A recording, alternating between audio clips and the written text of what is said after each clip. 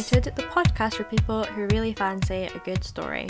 I'm Emily. And I'm Rebecca, and today we are being as unpredictable and fickle as the sea. Or a musician.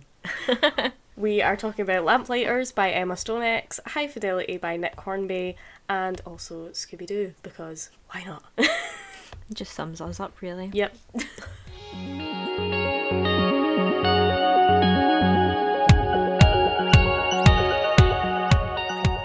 So, what are you infatuated with this week? I am infatuated with The Lamplighters by Emma Stonex, Ooh, which is very pretty. that is very pretty. I love the sprayed edges. I know, me too.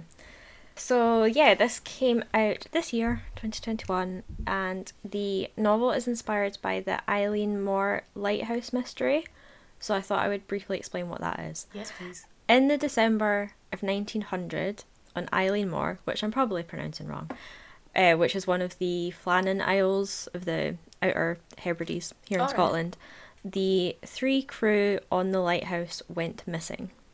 So to cut a very long story short, a lighthouse crew rotates, so you have like 4 staff members but only 3 on the lighthouse, and then they rotate out. So the 4th crew member came onto the lighthouse to switch out with someone, and there was no one there. All 3 crew members had disappeared, and this is still an unsolved case. No one knows what happened. That's amazing. Yeah. If you're interested in hearing about this mystery and all the weird details left at the scene, I can point you to some podcasts. So 2 of my favourite podcasts, This Paranormal Life and That's Why We Drink, do really in-depth looks at the case. So both of those podcasts have like a paranormal angle, so keep that in mind. But like both do just lay out all the facts of the mystery as well. So I'll link both of those episodes in the show notes because, you know, they explain what happens or what might have happened. That's cool. So anyway, yeah, back to The Lamplighters. This novel isn't like a retelling of the Eileen Moore mystery. Stonex has moved the lighthouse to Cornwall, for one, and it's also set in the 1970s and 1990s rather than the 1900s. Early 1900s. And the plot of this book is less about Stonex trying to write like exactly what happened, and instead has all these overlapping perspectives and little things that get like brought up and not solved, and it's all about creating this really creepy isolation with the sea as this like terrifying backdrop. Oh god. The sea is terrifying already. Yeah, so brace yourself. So one thing I want to note, so you're all picturing this lighthouse is actually referred to as a tower, and it's called this because it's not one of those like idyllic looking lighthouses that sits on like a bit of land that like juts out from the coast. It's literally just a tower that sits on a bit of rock in the middle of the sea. Oh, I hate that. So you have to get on a boat to access it. Once you're there, you're there. It's just total isolation. That's like that film that Robert Pattinson was in. Yeah, which is based on the Eileen Moore mystery. Yeah, that's what I was going to say. Yeah. Is that not also based on that? Yeah. Creepy. Yeah, this book has a few different perspectives, and it also jumps around in time. So you have the accounts of the crew on the tower in 1972 leading up to their disappearance. You've got Arthur Black, Bill Walker and Vince Bourne. And then 20 years later you hear from their partners, the women who have been left behind after their significant others went missing without a trace. And a writer has decided to try and solve the mystery, and so he interviews these women to try and piece together the story. That's cool. Yeah. So I think the word I'd use to describe this book, which I think I have already used, is atmospheric. So I thought I'd read from the first few pages to show what I mean. This is from the perspective of a boat going out to the Maiden, which is the name of the tower. Character Jory is taking the relief man over, so that boy is the one who's meant to be going over and switching out with someone, and this passage signals the beginning of this mystery. Exciting. The sea heaves and churns beneath them, blackly rolling, slapping and slinging. The breeze backs up, skittering across the water, making it pimple and scatter. A buffet of spray explodes at the bow, and the waves grow heavy and secretively deep. When Jory was a boy and they used to catch the boat from Lymington to Yarmouth, he would peer over the railings on deck and marvel at how the sea did this quietly, without you really noticing, how the shelf dropped and the land was lost, where if you fell in it would be 100 feet down. There would be garfish and smooth hounds, weird, bloated, glimmering shapes with soft, exploring tentacles and eyes like cloudy marbles. The lighthouse draws near, a line becoming a post becoming a finger. There she is, the Maiden Rock. By now they can see the sea stain around her base, the scar of violent weather accumulated by decades of rule. Though he's done it many times, getting close to the Queen of the Lighthouses always makes Jory feel a certain way. Scolded, insignificant, maybe slightly afraid. A 50-metre column of heroic Victorian engineering, the Maiden looms palely magnificent against the horizon, a stoic bastion of seafarers' safety. She was one of the first, says Jory. 1893. Twice wrecked before they finally lit her wick. The saying goes she made a sound when the weather hits hard, like a woman crying, where the wind gets in between the rocks. Details creep out of the grey.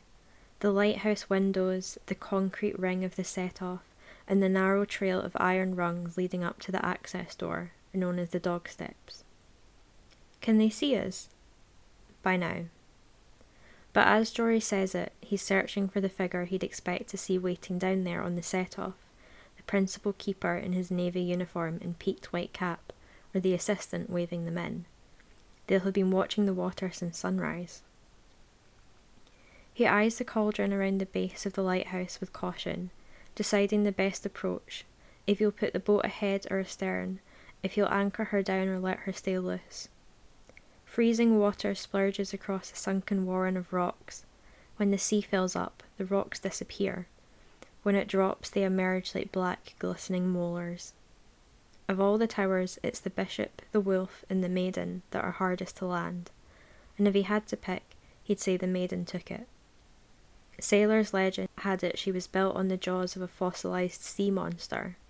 Dozens died in her construction, and the reef has killed many an off-course mariner. She doesn't like outsiders. She doesn't welcome people. But he's still waiting to see a keeper or two. They're not getting this boy away unless there's someone on the end of the landing gear. At that point with the drop and surge, he'll be 10 feet down 1 minute and 10 up the next, and if he loses sight of it, his rope's snapping and his man's taking a cold bath. It's a hairy business, but that's the towers all over. To a landman, the sea is a constant enough thing, but Jory knows it isn't constant. It's fickle and unpredictable, and it'll get you if you let it. Fuck's sake. I love the descriptions though, gleaming molars. I know, her descriptions are so good. She's such a good writer. So yeah, she just made the sea sound so ominous. And I thought, if anyone wants to learn a little bit of Gothic terminology, this passage is full of sublime imagery.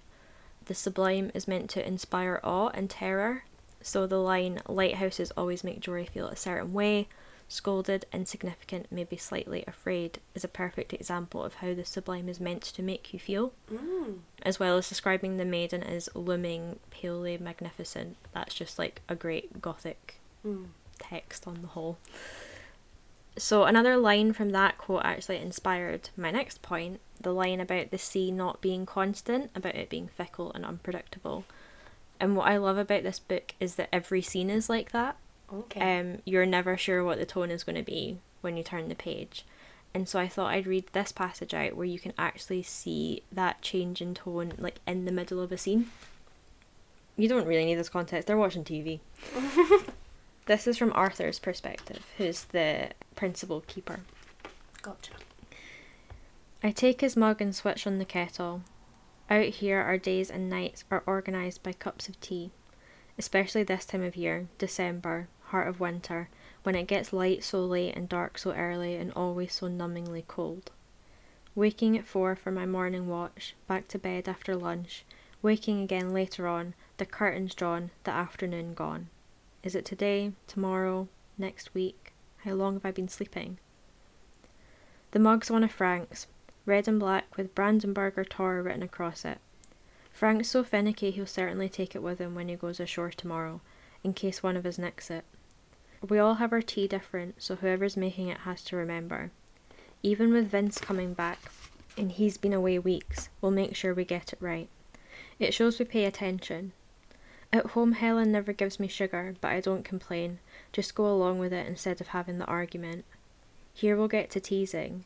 You fucking half-wit, that fishing net holds on to things longer than you do. Bill says, do you know Frank puts the milk in first? Bag, milk, water on top. Fuck off, milk goes second. That's what I said. The tea can't infuse in the milk otherwise.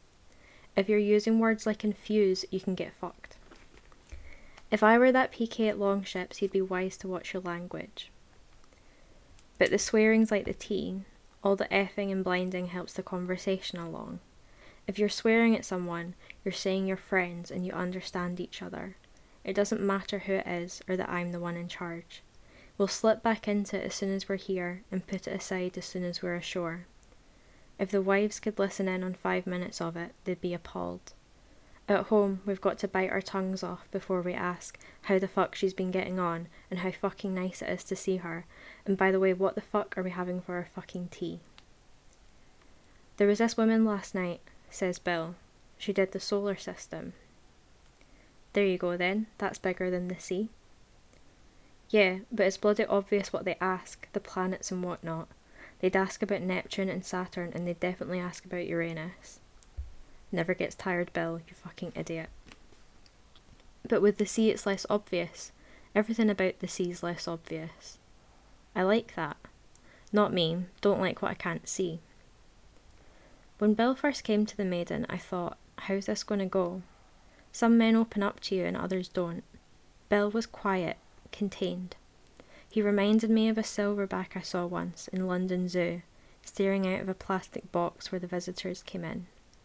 I've tried since to work out what exactly I saw in that animal's expression. Anger and boredom, long burned out. Resignation for itself. Pity towards me. There's a lot of time for talk, especially on middle watch, midnight to 4, when you find your conversation sloping down all sorts of dark alleys that you never mention again come the morning. Whoever's coming off watch before you will get you up, fetch you tea and a plate of cheese and digestive biscuits, and bring it all up to the lantern, where he'll sit with you for an hour before going off to his bed. He'll do this to wake you up, get your brain engaged so you don't fall back asleep when you're there on your own. When it's Bill and me, he'll tell me things he'll wish he hadn't in the light of day. How he should have been a different man and had a different life and said no at the points he said yes. How Jenny asks for the seashells he's done, but he doesn't want to give them to her. He'd sooner keep them to himself, like so many other things. Ooh. That's so ominous. I know. So, yeah, that's only like a little bit of the chapter. But, yeah, as you can see, it goes from like quite mundane to funny to quite sad and unsettling. And yeah, I don't really have a huge amount to say about that one. I just find it a good example of like how quickly the mood changes on the lighthouse. Yeah. I love that line of when you swear at someone, it's to show that you're friends. Yeah. It's like, that's a very British thing, isn't it? Yeah. But yeah, on that note, I've got another example of a change in tone. And this is a change in style too. And this is a scene from Mary's point of view, who is Arthur's wife. Okay. Come in. Do come in. I'm sorry it's a mess. It's kind of you to say it isn't, but really it is. Can I make you tea? Coffee? Tea. Lovely. Milk and sugar? Of course, everyone has milk and sugar these days. My grandma used to take hers black with a slice of lemon. They don't do that much anymore. Cake? I'm afraid it isn't homemade. So, you're an author. How fascinating. I've never met an author before. It's one of those things everyone says they could do, isn't it? Writing a book. I did think about it myself, but I'm not a writer. I can think of what I want to write, but it's difficult to get that across to other people, and I suppose that's the difference. After Arthur died, everybody said it would be a good thing to put my feelings down on paper so they were out of my head. You must believe that, and being creative yourself, to have something creative to do makes you feel like a more rounded person. Anyway, I never did write anything. I'm not sure what I would have written that I'd want a stranger to read.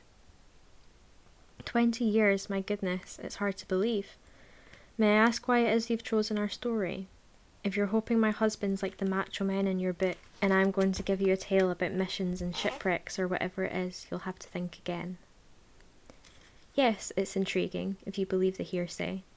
For me, being on the inside and being so close to it, I don't think of it like that. But you shouldn't feel bad about that. No, you shouldn't. I'm fine to talk about Arthur. It keeps him with me that way. If I tried to pretend it hadn't happened, I'd have hit trouble a long time ago. You have to admit what happens in your life. I've heard it all over the years. Arthur was abducted by aliens. He was murdered by pirates. He was blackmailed by smugglers. He killed the others, or they killed him, and then each other, and then themselves, over a woman or a debt or a washed-up treasure chest. They were haunted by ghosts or kidnapped by the government, threatened by spies or gobbled by sea serpents. They went lunatic, one or all of them. They had secret lives no one knew about, riches buried on South American plantations you could only find by a cross on a map. They sailed off to Timbuktu and liked it so much they never came back. When that Lord Lucan disappeared 2 years down the line, there were those who said he'd gone to meet Arthur and the others in a desert island, presumably with the poor beggars who flew through the Bermuda Triangle. I mean, honestly, I'm sure you'd prefer that, but I'm afraid it's all ridiculous. We're not in your world now, we're in mine, and this isn't a thriller, it's my life. Is 5 minutes okay? As in the minutes of a clock, if you think of the cake as a clock, that's how big the piece is I'm cutting. Pass your plate then, there we go. I must say I've never got the hang of baking. It seems a thing for women, though I don't know why. Arthur was better at these things than me. Did you know they learned to bake bread as part of their training? You learn all sorts being a lighthouse keeper. Of all the towers, I think the Bishop has the best name. It sounds very stately to me. It makes me think of that chess piece, quiet and dignified. Arthur was extremely good at chess. I never played him on that account because we both liked to win, and I wasn't used to ceding to him or him to me. As a keeper, he had to be enthusiastic about cards and games because there's so much time to spare. It's a bonding thing as well, in a game of cribbage or a hand of gin rummy. In the tea, if a keeper's skilled at any one thing, it's drinking tea. They'd get through 30 cups a day. On a lot of stations, the only rule was, if you're in the kitchen, you make the tea. Lighthouse people are ordinary. You'll find that out, and I hope it doesn't disappoint you. People on the outside think of it as a clandestine sort of occupation, seeing as we're quite closed off in the way we lead our lives.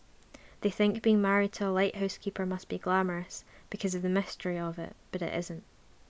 If I had to sum it up, I'd say you've got to be prepared for long periods of time apart, and short, intense periods of time together. The intense periods are like a couple of distant friends reuniting, which can be exciting, but challenging as well. You've had things your way for 8 weeks, then a man comes into your home and suddenly he's the master of the house and you have to play second fiddle. It could be very unsettling. It's not a conventional marriage. Ours certainly wasn't. Do I miss the sea? No, not at all. I couldn't wait to move away from it after what happened. That's why I came here, to the city. I never cared for the sea. Where we used to live in keepers' cottages, we were surrounded. It was all you could see from the windows, everywhere you turned.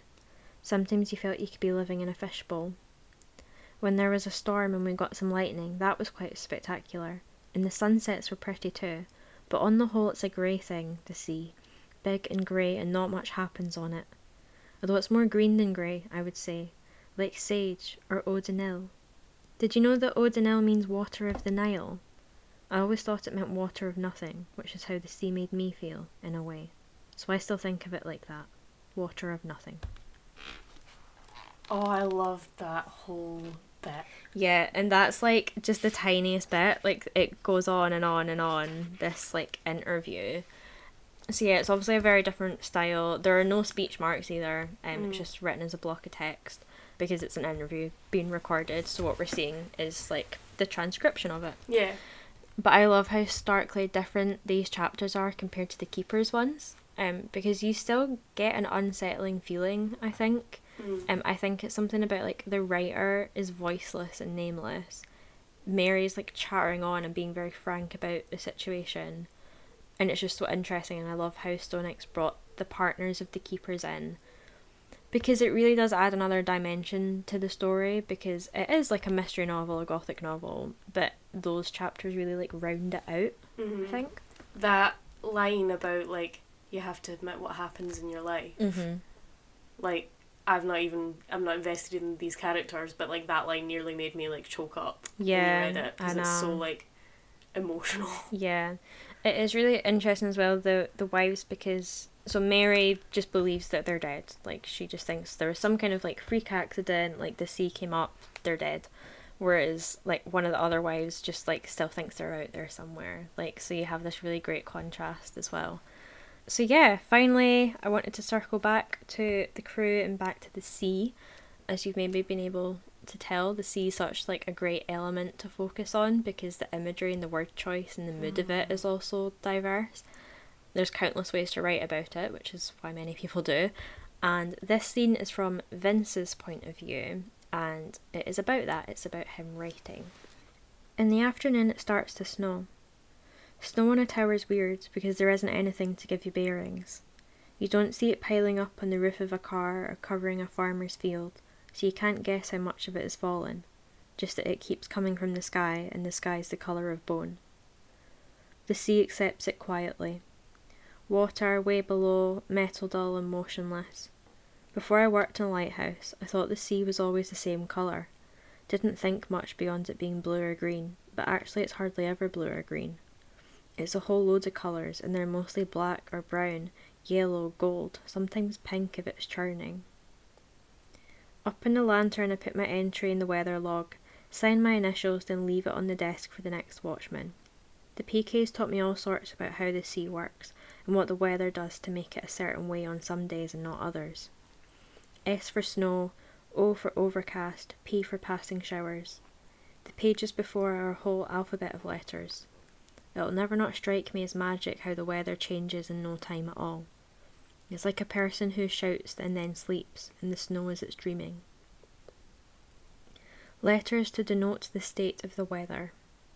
Drizzling, gloomy, lightning, squall, thunder, wet dew, haze. I like the feel and the look of them, how some of them feel how they sound. Thunder sounds like a boulder rolling towards you. Haze is slow and lazy. Squalls like you're thrown in a tiz. Same as the names of the things that live in the sea, which sound like pebbles clinking on the beach.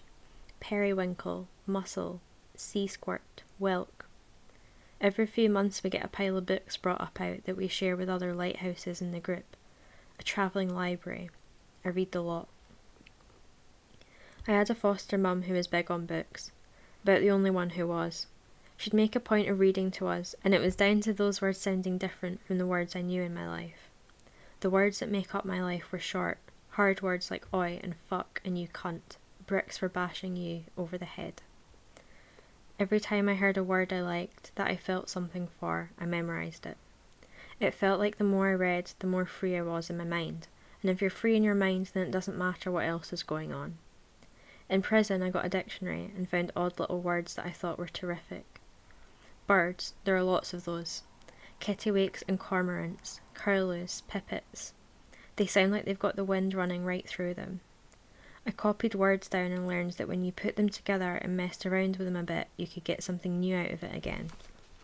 But I'm still stumped when I'm writing my letter to Michelle, propped up in my bunk when my watch is done, notepad on my blanket, pen in my hand, figuring out how to put it all down, and I don't know where to begin. A is for apology. D is for deceit. It's time to tell her the truth. I see her in her London flat, toes grazing her calf as she opens the envelope. Oh, I like that passage. Yeah, it's really good. I just think that's such a great passage, like, for writers. Yeah, my little poetry brain was lighting up there. Yeah. I just love all the discussion of the different words and, like, how they sound and feel. Oh, it's good. I like weather words as well. That made me feel very validated when he's like, it feels like it sounds. Yeah. I was like, yeah! It does! So yeah, that's The Lamplighters. I've obviously not talked about the mystery, because that's, you know, the point of the book. But yeah, that was just some passages that I really liked. It's like definitely a really incredible gothic novel, and I feel like no one's talking about this, but it's like definitely one of the best books I read this year that like came out this year. So yeah, highly recommend it. I'm interested in this book very much. Yeah, I know you're not like a hugely sort of gothic reader, but it's my kind of gothic though. Yeah, and it's written in a writing style that I think you would like. It's got a lot of like self-conscious writingness about it. Yeah. You can tell that I'm not firing on all cylinders. We're recording this in the morning. Anyway, what are you infatuated with this week? My infatuation this week is High Fidelity by Nick Hornby, because apparently this is like 1998, which is when everyone was reading this book. I have the 25th anniversary edition, and I've never ever read it, and so I thought it was about time that I got round to it. So, before I go into the passages and things, I have a little rant about this book. So, as a person who enjoys music writing, I've been told a lot of times that I would love this book, which, as we both know, is a very dangerous way to approach a book. Yeah. Is when you've been told that you're going to love it. To be fair, I did really like it. It's a fun book, it's a bit emotional, it's a really decent story. It follows this guy Rob, who's like in his mid-30s, he owns a failing record store, and it charts the few weeks of his life after his girlfriend Laura leaves him. So, like, we meet his pals, Dick and Barry, who are exactly how you'd imagine Dick and Barry, who are the staff in the record shop. You've got Laura's pal Liz, who's a bit of a character. You've got his parents, who are, like, I'm trying to think of the name of the show, like Everybody Loves Raymond, but British. Okay.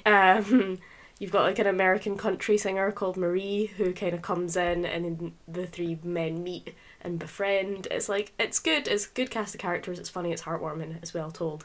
But the message of this book and the protagonist are fucking infuriating. Okay.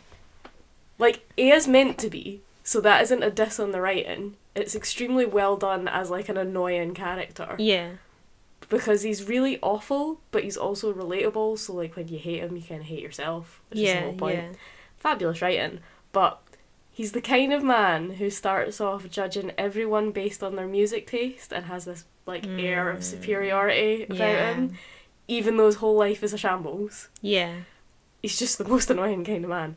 And then while the novel is about him realising that is his problem, it makes a really profound realisation of the fact that, like, I think the line is, it's not what you like, but what you're like that matters. And I think for me, as, like, a modern female reader, I just think, Christ, is that earth-shattering for some people.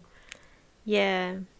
Like, it gives me... Maybe in the 90s that was earth-shattering. Maybe it was, but it gives me, you know that meme that's like, I can't explain to you why you should care about other people? Yeah. Like, that's the vibe. I'm like, it makes me... I'm glad that the book exists, but it makes me so raging to think that, like, this had to be spelled out to people. Yeah, I get you. So that's my emotional response to this book. But anyway... I've picked out some of my favourite passages to read. I don't really have a rhyme or a reason to them, but I think they're good. They made me smile. And there aren't too many spoilers, but as I've said, it's the 25th anniversary, so, like... Yeah, you've had time. You've had time to read it. So the first passage I'm going to read is actually just the opening paragraph, because I think it's a spectacular opening. On that topic, someone on TikTok said I spoiled Jane Eyre for them.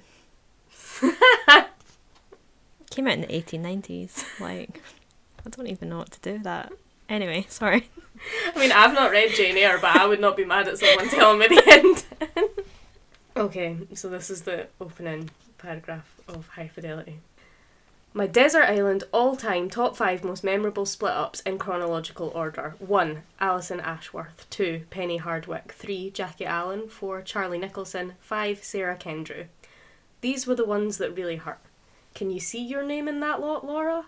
I reckon you'd sneak into the top 10, but there's no place for you in the top 5. Those places are reserved for the kind of humiliations and heartbreaks that you're just not capable of delivering. That probably sounds crueler than it's meant to, but the fact that we're too old to make each other miserable, and that's a good thing, not a bad thing, so don't take your failure to make the list personally.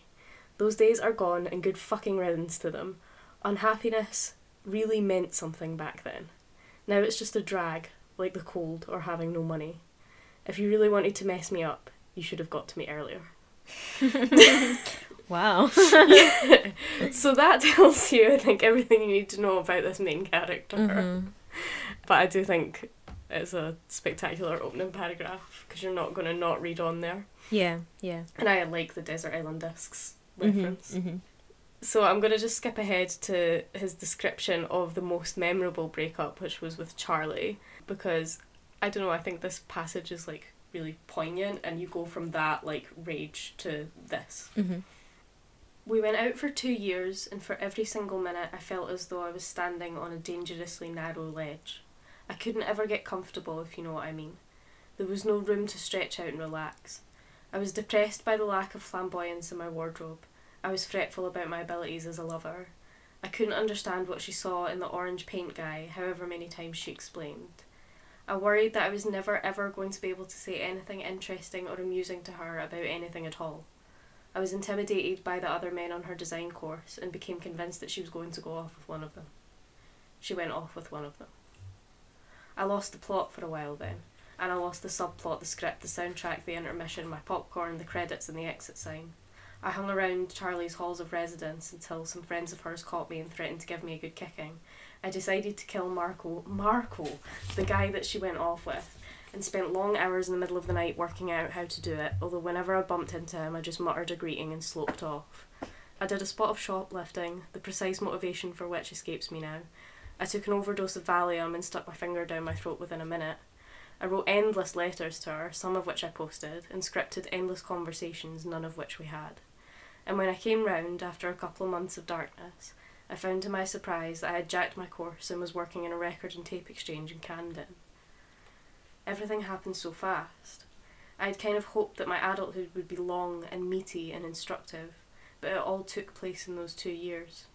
Sometimes it seems as though everything and everyone that has happened to me since were just minor distractions. Some people never got over the 60s, or the war, or the night their band supported Dr. Feelgood at the Hope and Anchor, and spend the rest of their days walking backwards. I never really got over Charlie. That was when the important stuff, the stuff that defines me, went on. Some of my favourite songs, Only Love Can Break Your Heart by Neil Young, Last Night I Dreamed That Somebody Loved Me by the Smiths, Call Me by Aretha Franklin, I Don't Want to Talk About It by anybody. And then there's Love Hurts, and When Love Breaks Down, and How Can You Mend a Broken Heart, and The Speed of the Sound of Loneliness, and She's Gone, and I Just Don't Know What to Do with Myself, and some of these songs I've listened to around once a week on average, 300 times in the first month, every now and again thereafter, since I was 16 or 19 or 21. How can that not leave you bruised somewhere? How can that not turn you into the sort of person liable to break into little bits when your first love goes all wrong?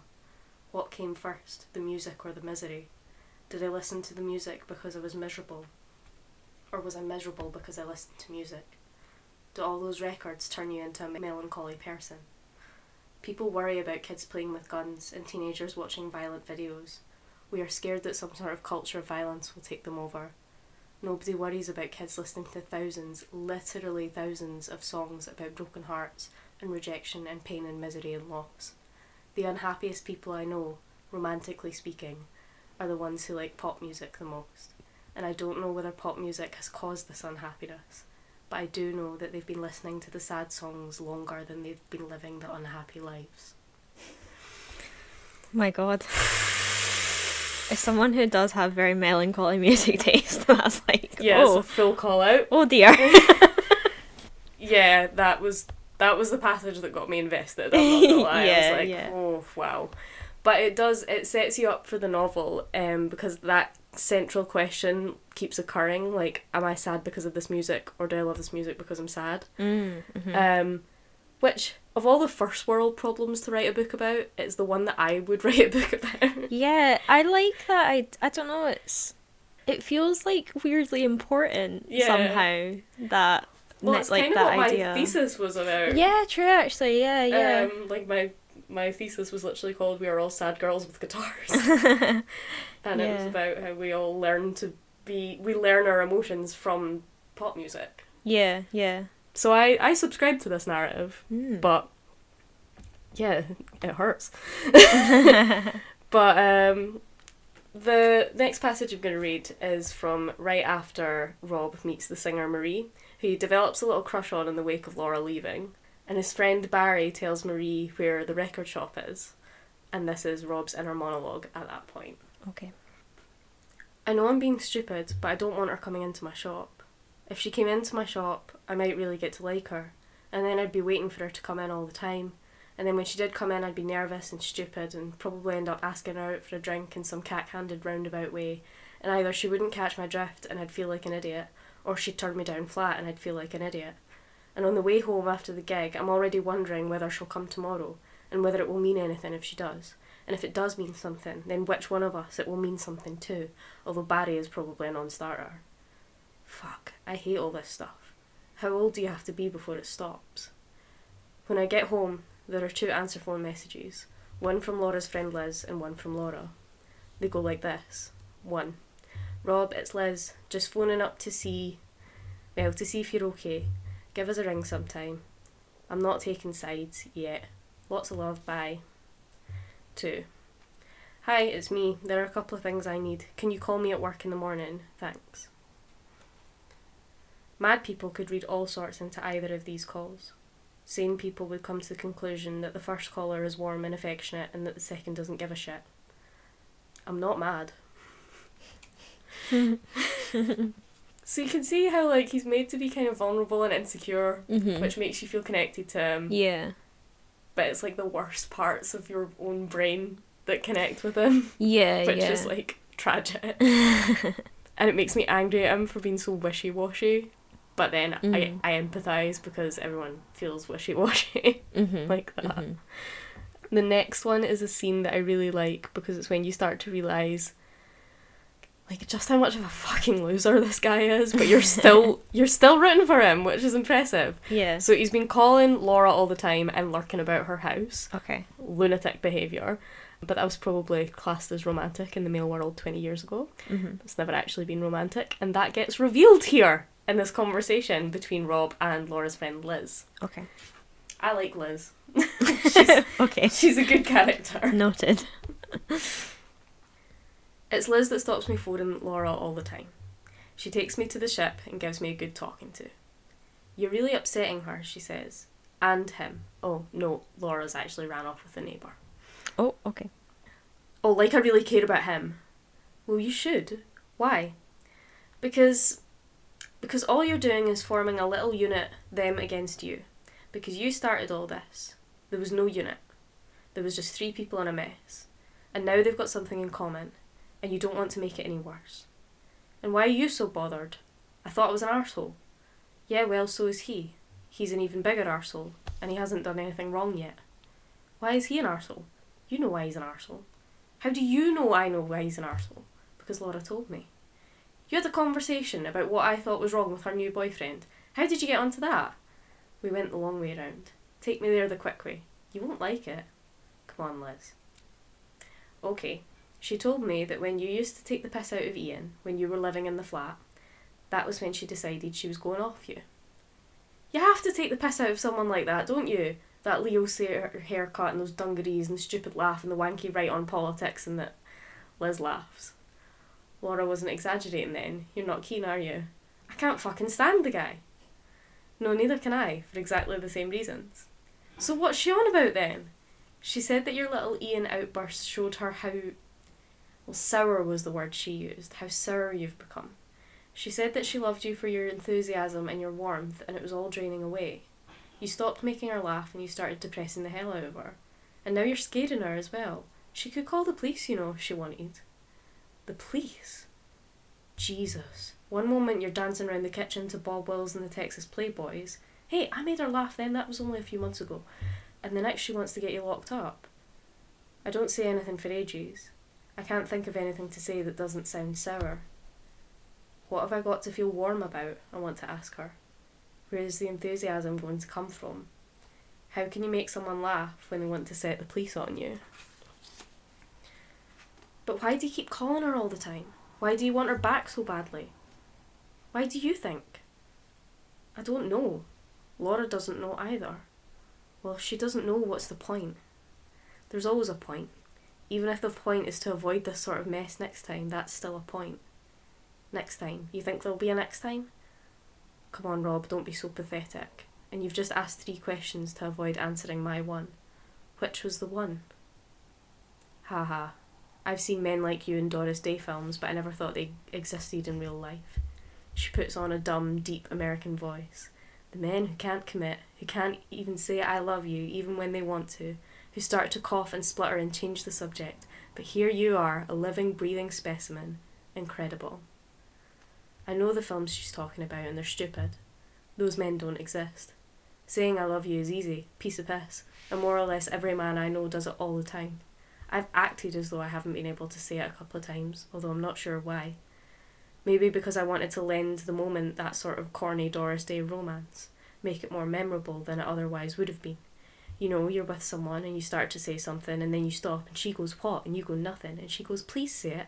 And you go, no, it'll sound stupid. And then she makes you spit it out even though you'd been intending to say it all along. And she thinks it's all the more valuable for being hard won. Maybe she knew all the time that you were messing about, but she doesn't mind anyway. It's like a quote. It's the nearest any of us get to being in the movies.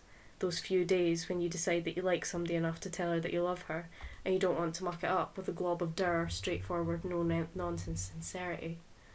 But I'm not going to put Liz straight.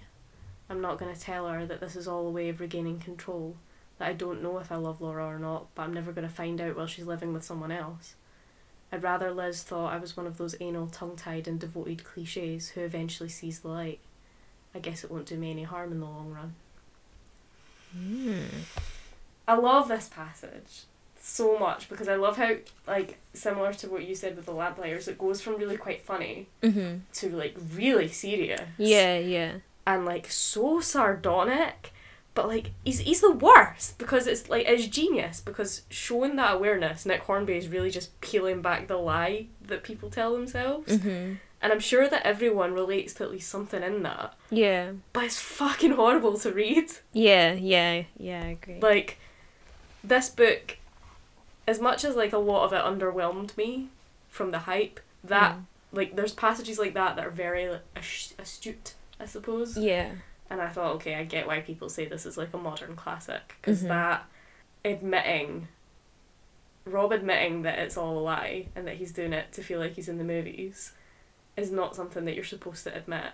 And the fact that even after that, like, that made me hate him. I was like, I hate him for saying that because it's true. Yeah. And then you still want him to win. Yeah, because I suppose he's just painted him as, like, a very real person, and you kind of want the real person to win in the end, don't you? Yeah. But also he's like, I've met this person. Yeah. And I hate him. Yeah. So I'm like, it bugs me so much. But yeah, that's pretty much me, to be honest. Anything else does give away a lot of major plot points, so in case anyone does want to read it, I haven't gone there.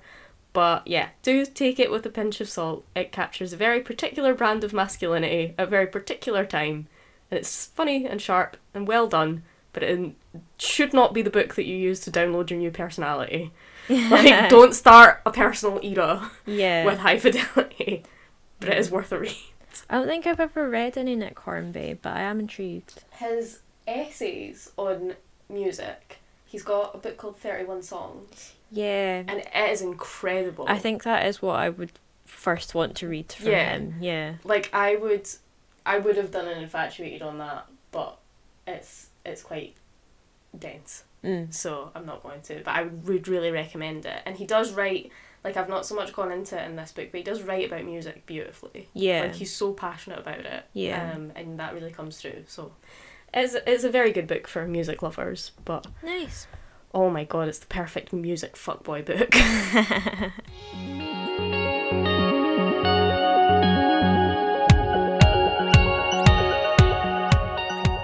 So, this week we're talking about world building for our writing section. How much it means to us and how much time we spend doing it.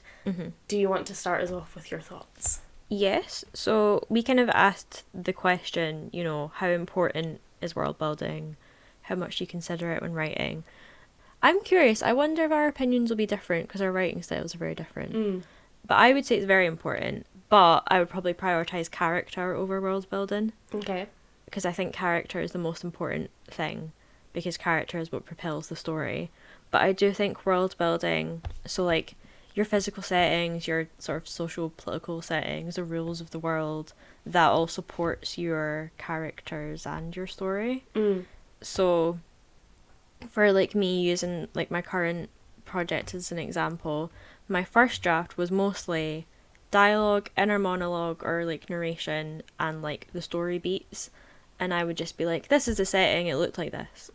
But now on redraft, I'm focusing way more on the world building and how that can like affect your text, how it like makes the characters feel, how it can like give them sort of restraints or freedom, like what the world kind of like provides them, I guess. I remember watching a panel between Leigh Bardugo and Cassandra Clare once on world building, and obviously they're both fantasy writers, so they were speaking more about like building a fantasy world. But some of the things they said have stuck with me, and would apply to like any kind of writing, and those where you're not going to know what you need until you write it. So like writing your plot will guide you to whatever rules you need to put in place. Okay. Like what locations you need, how you need your characters to feel. They also said to treat your world building as a first draft, just as you treat writing as a first draft.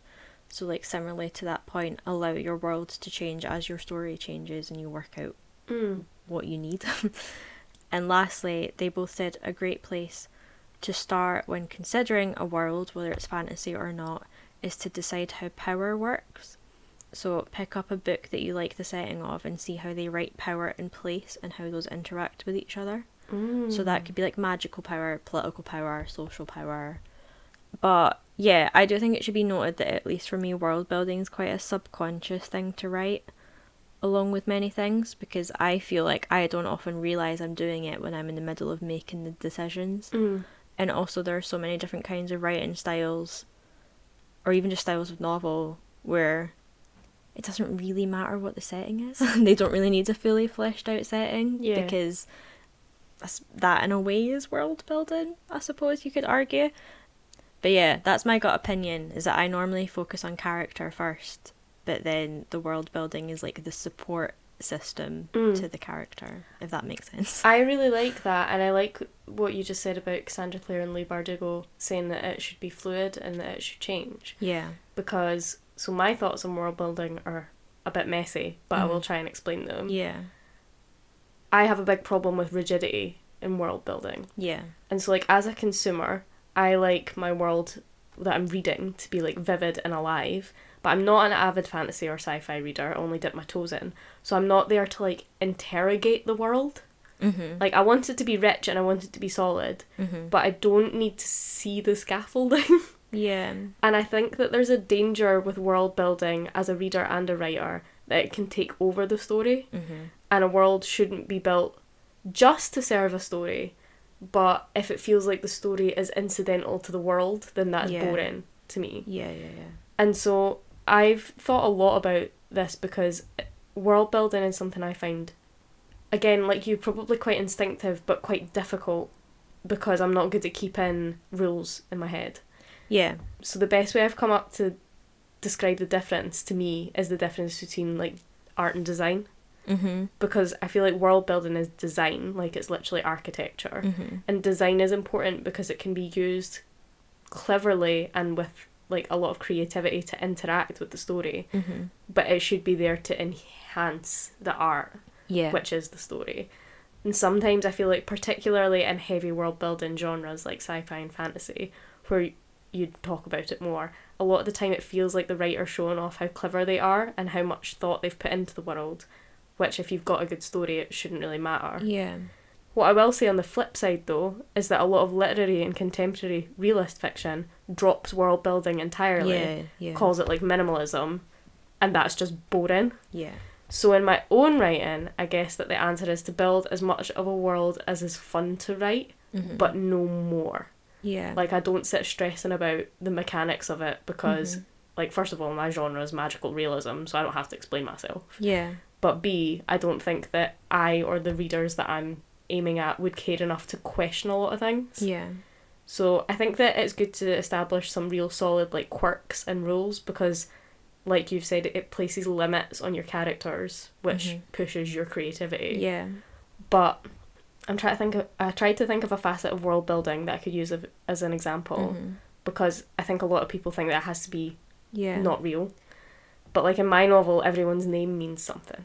And obviously everyone's name means something anyway. But like in that world, culturally, names are more imbued with meaning in my Scotland than they are in real Scotland. Yeah. So like I feel like that's world building, but it's not drastic. Yeah. Do you know what I mean? I almost think like it's good for you as the writer to sort of think about all your rules and like work out where things are. I have a map for my story, even though it's set in like a real place, but it's not really. So like I have a map, so I know where everything is, but I don't tell the readers like, this is exactly where this setting is and we're going to walk in this direction to get to this, like, no. But like if you know it in your head, it sort of like comes out in the writing it's more without you just saying it, because you just know it to be true in your head.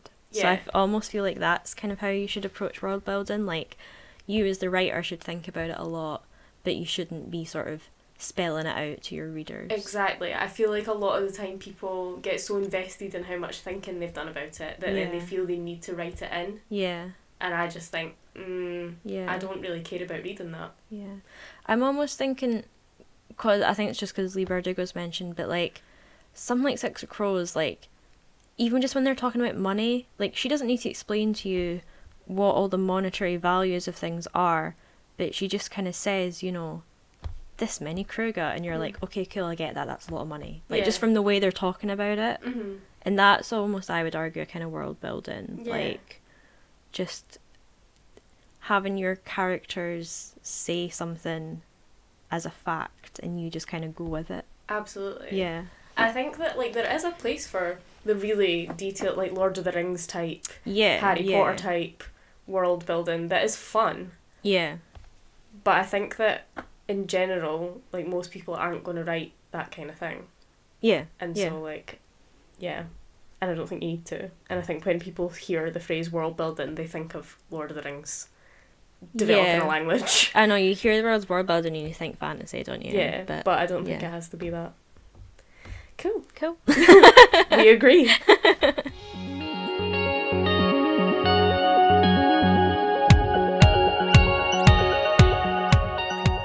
Do you have a quickfire favourite this week? I do. My quickfire favourite is a song from Hippocampus off their newly released EP, and the song is called Sex Tape. I'm addicted to this song. Every time it's been like sunny while I've been like walking to and from work, I've been playing it because it's just like such summer vibes. Aww. It's just so cool. The song is about how like people from the same town can go on like really different journeys throughout life. But the reason I love it, besides just like the sunny vibe, is that the chorus just makes me laugh every time. So part of it goes, "Thank God for all the Christian mothers. I've been busy sweating under the covers of Lovers. I'd have been you if I wasn't another. Hot shot with the camera is filming my sex tape. Probably gonna win at Sundance. Get big just to reinvent myself." And I'm just like, they had the right combination of like ego and humility to write that line, probably gonna win at Sundance. Like, so funny. It's just so good. That is really funny. Yeah, it's just also just a really good song. So I recommend giving it a listen. That's my quick favorite. I think I've heard you playing it in the kitchen actually. It's it's so good. Nice. What's your quickfire favourite? So mine is actually a poem that I read recently. Ooh. By this playwright and poet that I got the chance to talk to, Hannah Lavery. And she's very cool. She's written a production of Jekyll and Hyde that's told all from the women in the story's perspective, because she had this idea that they wouldn't be shocked by Hyde's violence because the women are never shocked by the violence. Yeah. And it's a one-woman show, so like the actress transforms into all the different women, like Jekyll and Hyde. Yeah. It's very cool. Anyway, big gothic vibes. But anyway, she's a Scottish woman of colour, and she wrote this poem called Scotland, You're No Mine, about like the kind of cultural amnesia of Scotland when it's like we weren't involved in the slave trade. But I thought I'd just read it out because it's short and it's really good. And for anyone that's not a Scottish listener, I think this might give an idea of like Scottish poetry that's modern, that isn't Rabbie Burns. So This is Scotland, You're No Mine.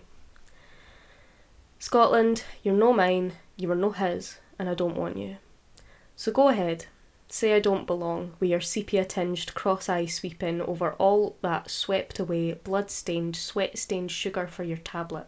You macaroon, you rotten, gobby, greedy, thieving bastard you, sitting atop that shite and broken bones, weeping poor me. Fuck you.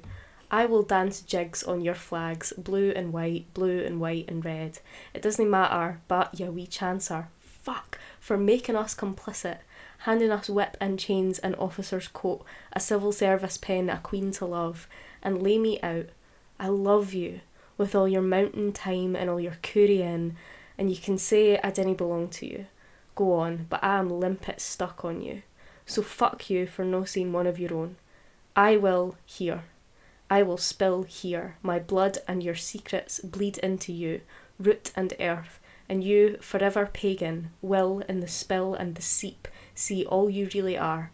So fuck you, my sweet forgetful Caledonia, with love, fuck you. I love that. Me I love too. that they got Korean. Yeah, in. exactly. I love your wee chancer. Yeah. But yeah, it's so fun to say, Mm-hmm. and it only sounds good in a Scottish accent. which Yeah. I enjoyed reading it out.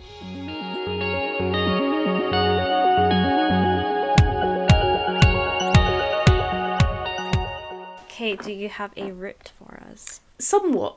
Okay. I thought that I would just do a little exploration of the phrase high fidelity in case any of our listeners weren't familiar with the pun, because it's a good pun. Mm-hmm. So the word fidelity is traditionally used in terms of marriage. To practice fidelity is to be faithful. Mm-hmm. Comes from the Latin fides, meaning faith. High fidelity or hi-fi records are therefore records which promise a high quality reproduction of the sound that is faithful to the original. So as much as the main character infuriates me, it's a very clever little pun on the idea of being faithful to music versus being romantically faithful. It's a good title. That is a good title. Well done, Nick Hornby. Do you have an insight for us? I do. It's a wee bit longer than usual. Love it. Here for it. Because, so, some of you will remember an episode last season where I looked at Enneagram, which is a concept album by Sleeping at Last, where each song is from the perspective of the different Enneagram numbers. And I mentioned that in amongst their ongoing Atlas project, which the Enneagram album falls under, they have an album called Space, where each song is named after a planet, or the moon and the sun as well. And maybe I'd look at that. So that's what I'm doing today. Yay! So I thought I'll just explain, or I'll have Ryan O'Neill, the singer-songwriter, explain what the concept of the album is. So he said in an interview, "When I was pulling the concepts together for the Atlas project, I was most excited to write the songs inspired by our solar system. That led me to study as much as I could about the makeup of each planet, just to find musical ideas hidden within each planet, and somehow try to write a song that would do justice to the beauty of our solar system." And he later says, "I'll give an example of how I came up with one of the planet songs. For Mercury, I learned about what makes up that planet, an iron core in a silicate shell, and decided the music would be all metallic instruments. The drums are made of car parts, and it's mostly French horn brass." I love that. Yeah. So we maybe talked about like me looking at our ruling planets. Okay. But I'm going to be honest, didn't see much connection there. Fair. However, when I was looking into this album, I noticed that two songs do pair together in a really lovely way, and I just think that you and the listeners will appreciate the story behind them. Okay. So I'm going to tell you about Jupiter and Saturn.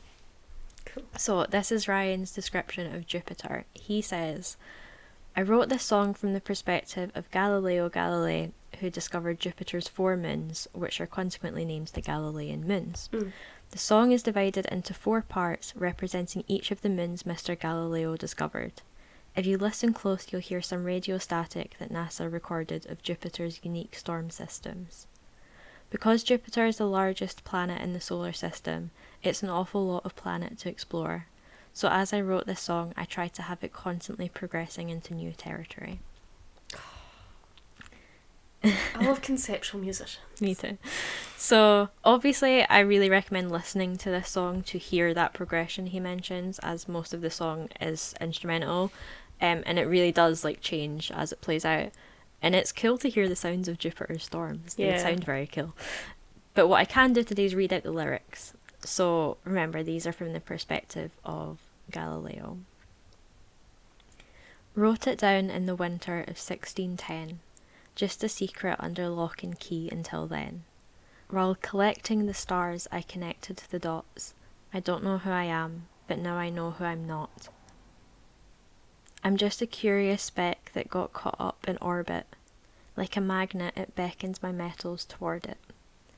Make my messes matter, make this chaos count. Let every little fracture in me shatter out loud. Make my messes matter, make this chaos count. Let every little fracture in me shatter out loud. Astronomers make me really sad. Yeah. Just you wait till this next one. So now I'm going to tell you about Saturn, which is the next song on the album. So Ryan says about this: I liked the idea of following Jupiter with a song perhaps written from Galileo's children's perspective. It's very much a song about losing someone close and deeply loved, but it's about the good they left behind in our lives and how to reflect that in your relationships in front of you. Saturn is of course our most photogenic planet with its gorgeous rings, so musically I aimed as best I could to write something worthy of such good looks. I held the words beautiful as a measuring stick constantly as I wrote the music, asking myself, is this beautiful enough? This is of course an impossible task, but I had fun with the challenge. And I would just like to note here that Saturn is my favourite song on the album, like before I even knew that, because it is the most beautiful. So again, please listen to hear the instrumentals because, it's so good. I'm sold. So yeah, on to lyrics, which again are from Galileo's children's perspective. You taught me the courage of stars before you left, how light carries on endlessly even after death. With shortness of breath you explained the infinite, how rare and beautiful it is to even exist. I couldn't help but ask for you to say it all again. I tried to write it down, but I could never find a pen. I'd give anything to hear you say it one more time, that the universe was made just to be seen by my eyes. With shortness of breath I'll explain the infinite, how rare and beautiful it truly is that we exist. Oh man. Yeah, that middle section does actually repeat, but I just read it out the one time. But See, I hear things like that, and then I understand why I wanted to be an astronomer, and why I went to do physics to begin with, because it is pretty fucking beautiful. I know, but I'm not good at maths. So yeah, that's two songs from Sleeping at Last, Atlas Space. The deluxe version also has instrumental versions of all the songs. And yeah, I stopped myself from like diving into other songs after I found that connection between these two. So I might talk about others one day if I find other cool things. But yeah, hope you enjoyed more Sleeping at Last content. I very much enjoyed it, and I love that Enneagram album, so yeah. I will be listening to that one You next. will like the Space album. I've had it actually in my library because I saw it and I thought I will like that, but I'm like rubbish at going and listening to new music until I'm really in the mood for it. Yeah. So, but now I will be.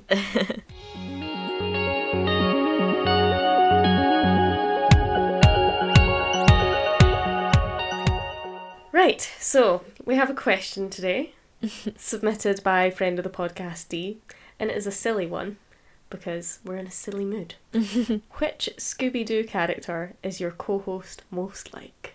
I really struggled with this. Okay. Because honestly, like if I tell you my answer and you're like, I don't agree with that, I'd probably be like, okay. But basically, I narrowed it down to a mix between two. Okay. So person one is Velma. Okay. Because you're very loyal and you're you're quite practical when you're like focused in on something.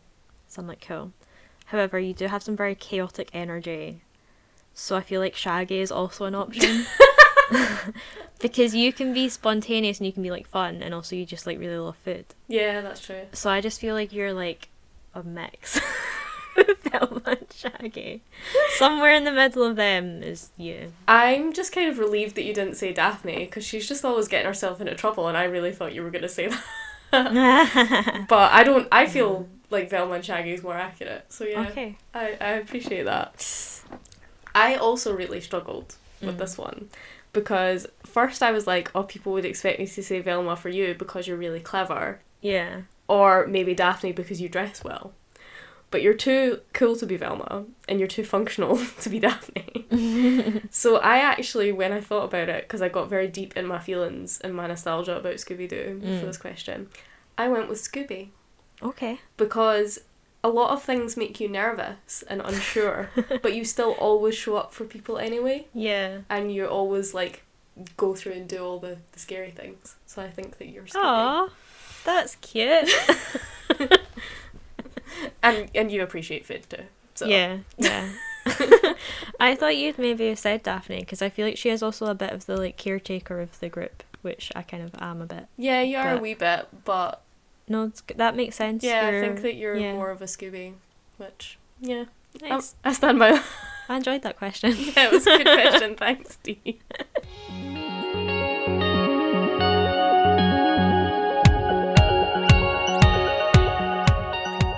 That's us this week. If you have any comments or questions, then our email is infatuatedpodcast@outlook.com.